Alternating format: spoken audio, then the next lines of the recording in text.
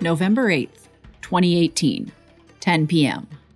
I was at my house in Acton, California, in northern Los Angeles County, alone. My husband Carlos was traveling for work, and I was browsing the internet while cuddling my dogs on the couch. I was keeping a casual eye on the wildfire hashtag on Twitter, since I had a horse trailer and large animal evacuation experience from previous Southern California wildfires. My cell phone vibrated, the caller ID showing it was my friend Carla Jo, who serves as a volunteer dispatcher for wildfire horse evacuations. Before I'd even hit the answer button, I was off the couch and heading for my truck. That night, I did 2 evacuation runs. The first was uneventful, and I moved horses from the danger zone in Agora to Pierce College, the closest evacuation center. Carla Jo directed me to my next pickup around 1:30 a.m., and the location was further west along the 101 freeway. I drove into an increasingly nightmarish scene as the night sky to the north of the freeway glowed orange. The road was practically abandoned, and as I rounded a bend, I saw why. 30-foot-high flames were advancing downhill, and the vicious Santa Ana winds whipped embers onto the road. I judged that the fire was likely only a minute or 2 from jumping the freeway, and I was pulling a trailer full of dry hay.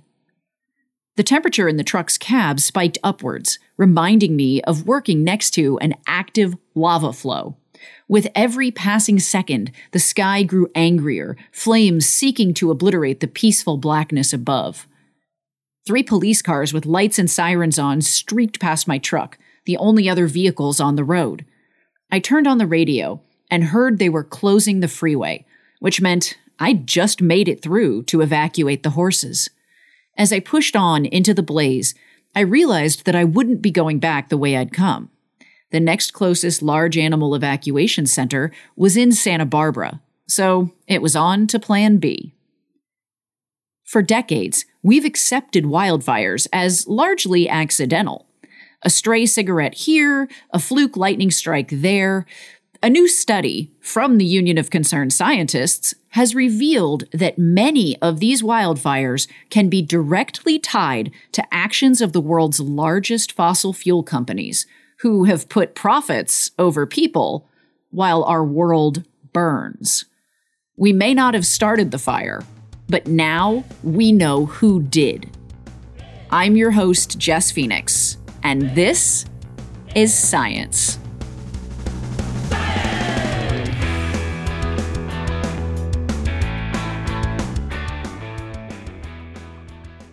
All right, I am joined today by 2 really interesting people. We actually have Kristy Dahl, who is a principal climate scientist here at the Union of Concerned Scientists, and we are huge fans of her work.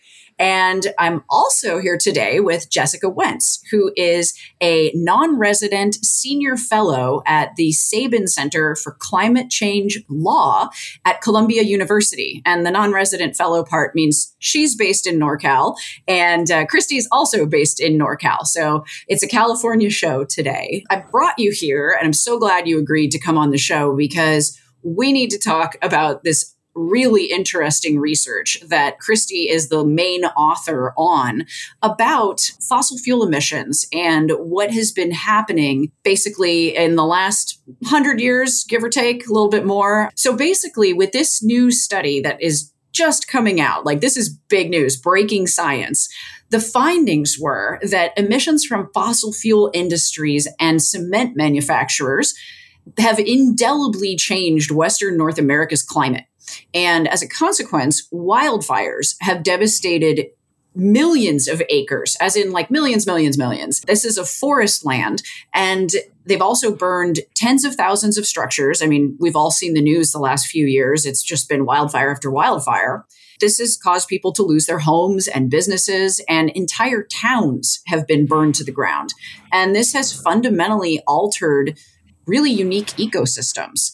Some of the really exciting statistics that I grabbed from reading your study, Kristy, were that 37% of burned forests in North America since 1986 can be traced back to carbon emissions from fossil fuel and cement producing corporations. So like this isn't government stuff. This is private industry. And that the other fact that I thought was really disturbing is that 48% of the increase in fire danger in Western North America since 1901 can be linked to carbon emissions from these same corporations. And there's like 88 of them that are the biggest emitters. I'd like it if you could just put into perspective for us, Kristy, like how much has it burned? Like what is the scale of the burn that we're seeing? Yeah, the scale here is kind of hard to wrap your head around. So since the mid-'80s, we've had about 50 million acres of forest land across Western North America burn. So that's the area, say, west of about Colorado and goes up through southwestern Canada to include parts of British Columbia and Alberta. So of those roughly 50 million acres that have burned, we were able to trace 20 million of those acres burning because of emissions from these 88 major fossil fuel producers and cement manufacturers.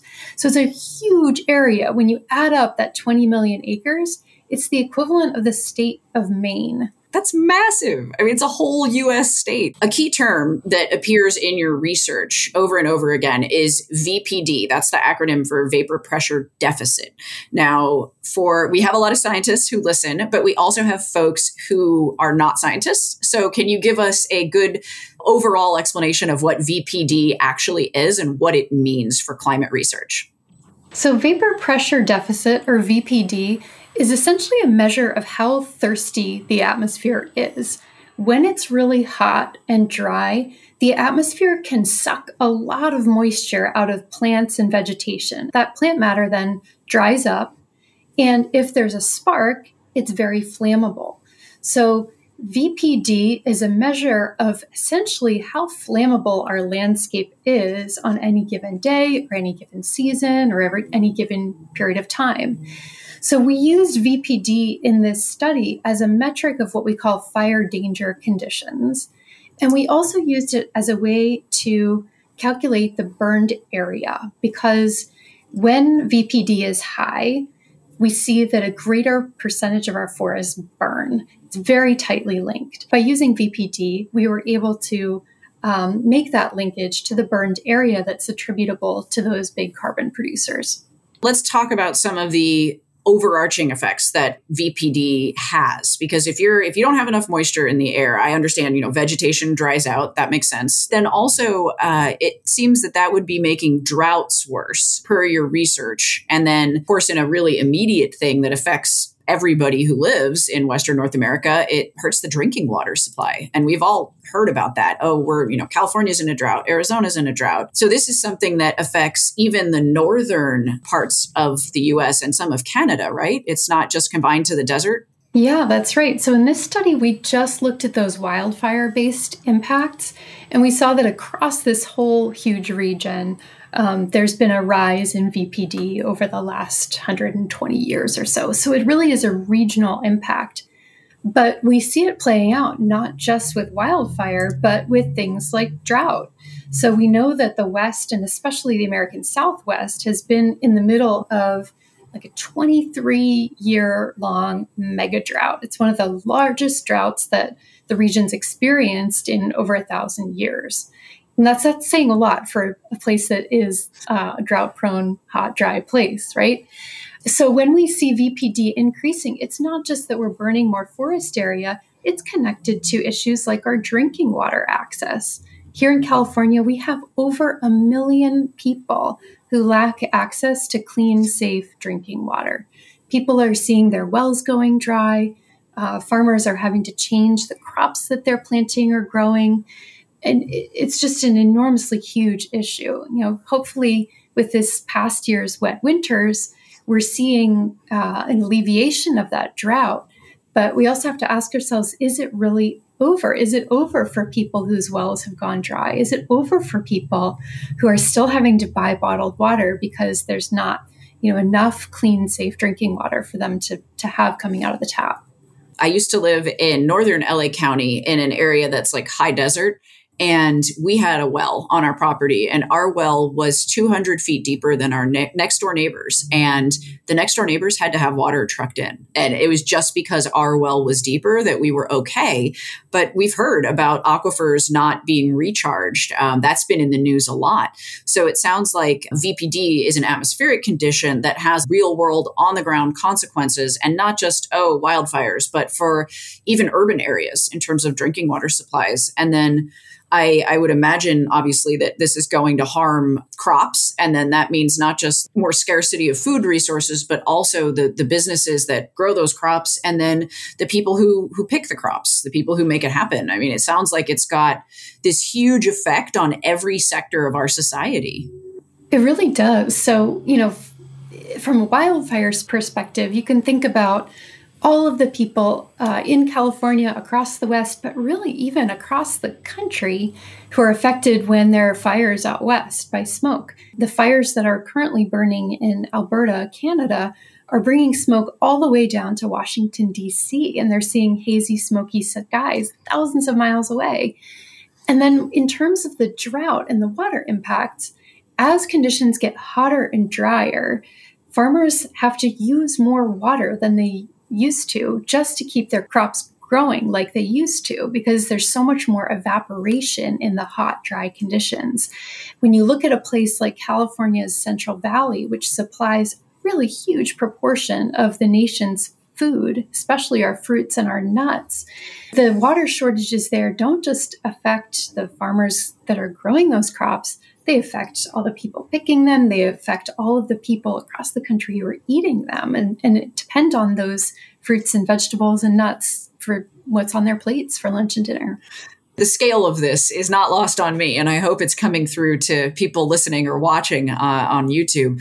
So I was going to save this question for later, but I really want to get a bit more of a personal perspective from Jessica. So she has her awesome legal brain, but in this case, I'd actually like to start by asking you, Jessica, if you could explain how wildfires have impacted you directly. My family was unfortunately affected by the 2017 North Bay fires. And in particular, we were living basically right in the epicenter of the Tubbs fire, which, as some may recall, was the fire that sort of went straight through the countryside and ended up marching straight into town in the town of Santa Rosa and burned down about, I think it was 5,000 homes that were squarely like within town. It even went over like a 6-lane freeway and burned down a whole subdivision. We were actually living further out in the country. It was a very traumatic experience. It was early in this whole wildfire experience. There had been some fires in Lake County in 2015 that had sort of, to me at least, had given me a signal that wildfire risk was increasing. However, at the time, I think a lot of people were taken by surprise in 2017 when those North Bay fires happened. It was like 144 fires that all sparked at once. The weather conditions did seem very unusual. I remember the day before the fire walking through the countryside and the grass was turning to dust beneath my feet. And so that makes me think of this vapor pressure deficit issue of it was so dry, and it had been a very wet winter before. So a lot of vegetation had grown in and everything had just dried out. This was early October. And then the night of the fire, there were additional unusual weather conditions in the form of the most severe, what we call Diablo winds or Santa Ana winds down if it's in SoCal. It was the most severe ones I'd ever seen. We had like metal lawn furniture that was like blowing across our lawn, limbs coming down from trees. The smoke came in. We actually called 911 and were told not to worry, that we were safe. But an hour later, a little before midnight our time, there was just a wall of fire coming down the mountainside towards us. And we managed to get out with our pets.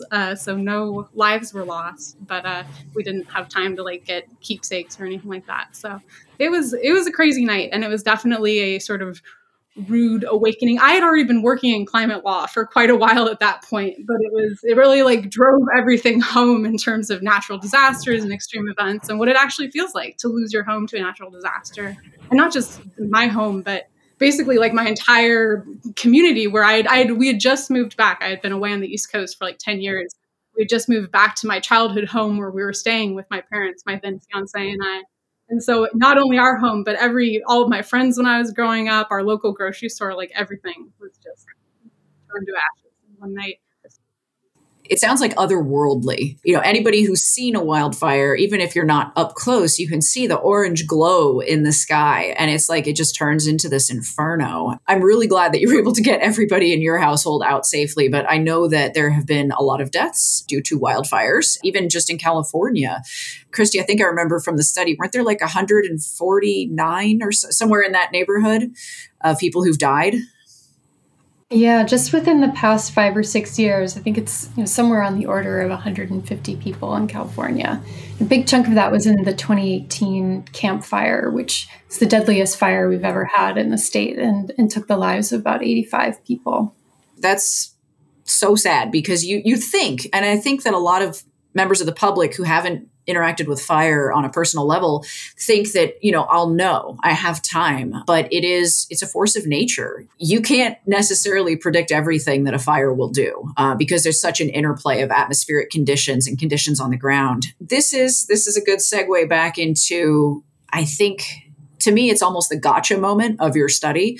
It's buried because it's in there a few times, but what you and the authors of the study have found is that there are not just real harms suffered by people, businesses, wildlands, obviously animals and nature and our food sources, but these companies that caused or had a huge hand in causing these issues and made them significantly worse, these companies knew they were having an effect on the climate since the 1960s, and we can document that.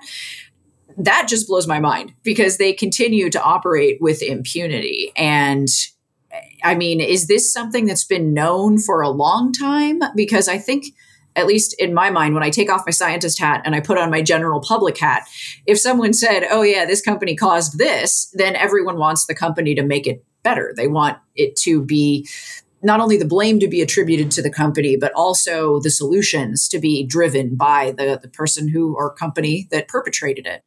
So is this something that we've known about for a while, or we're just understanding the impacts of these companies more and more the more research we do? There's definitely growing scrutiny on these companies and on what they knew about climate change, when they knew it, and what they did about it.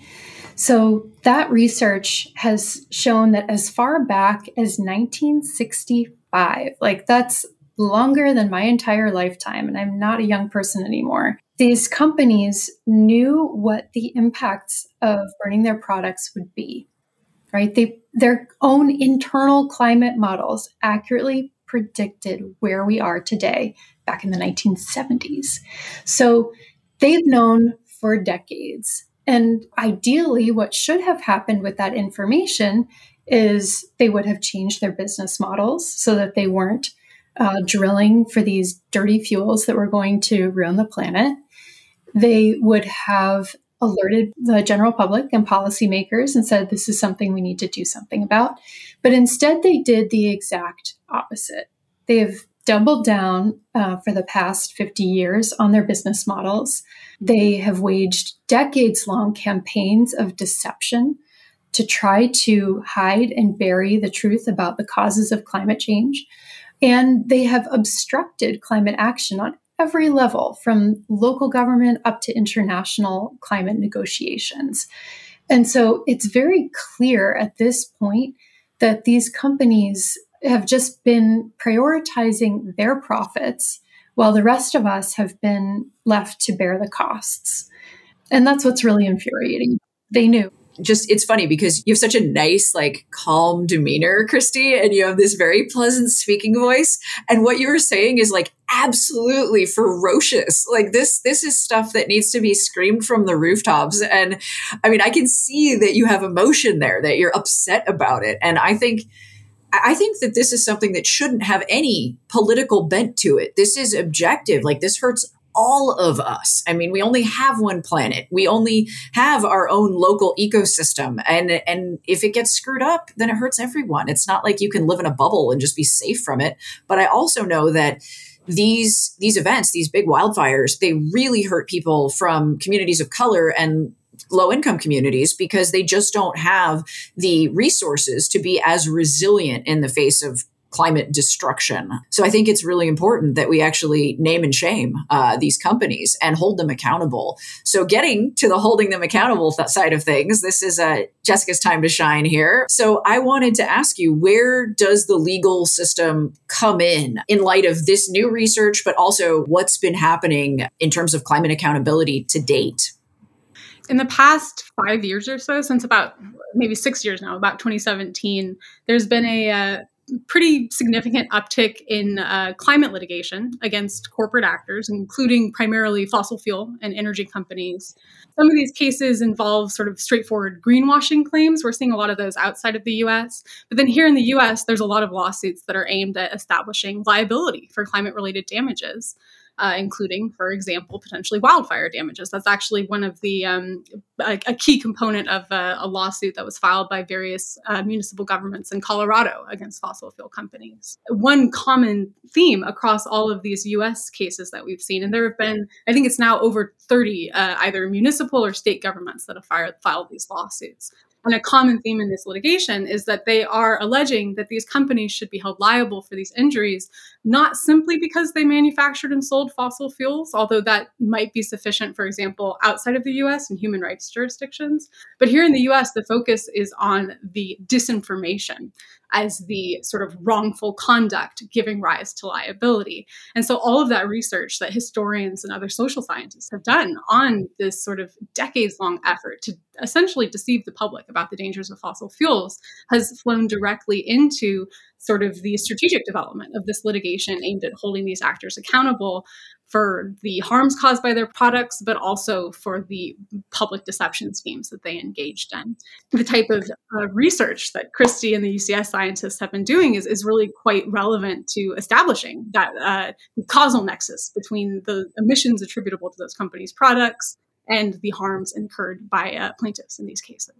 It actually is really encouraging to me to hear that there is legal recourse, because I think for a lot of people, we think, okay, like the stat that I like to tell people is 40% of our individual carbon footprints are within our control and 60% is outside of our control because it's stuff that governments have to regulate or companies have to check themselves.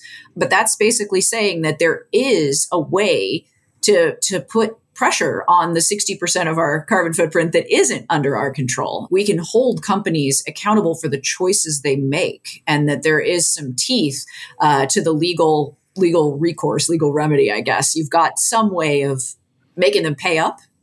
Potentially. It's still an unsettled question. So in terms of, we only have one decision right now, and it's from outside of the US, a court in the Netherlands that held that Shell, which is based in the Netherlands, had a human rights obligation to reduce its emissions in line with the goals of limiting global warming to well below 2 degrees or 1.5 degrees Celsius.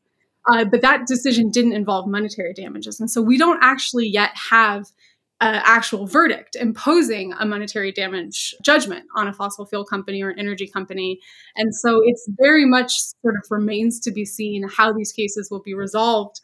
The companies that are defendants are clearly concerned about them because they have been wrapped up. I mean, I think the first cases were filed in 2017. And so it's been years of sort of procedural legal litigation. They're trying to keep these cases out of state court. They're trying to prevent these cases from going to trial. If they do make it to trial, there could be some interesting developments in terms of discovery of additional fossil fuel documents, and more may come to light about their efforts. Part that really stands out to me too is the differentiation here between, governments saying, oh, we're going to make changes to meet, this agreement or that agreement at COP or, at the old Kyoto Protocol, and versus these companies. It goes back to another thing I like to tell people is that, corporations don't have consciences. And so the way that we have them make decisions that we consider the right thing to do is via government regulation. And that's why we need people in office who are willing not only to enact regulations, but also that we have people out there who are working to prosecute these companies for the harms they've caused.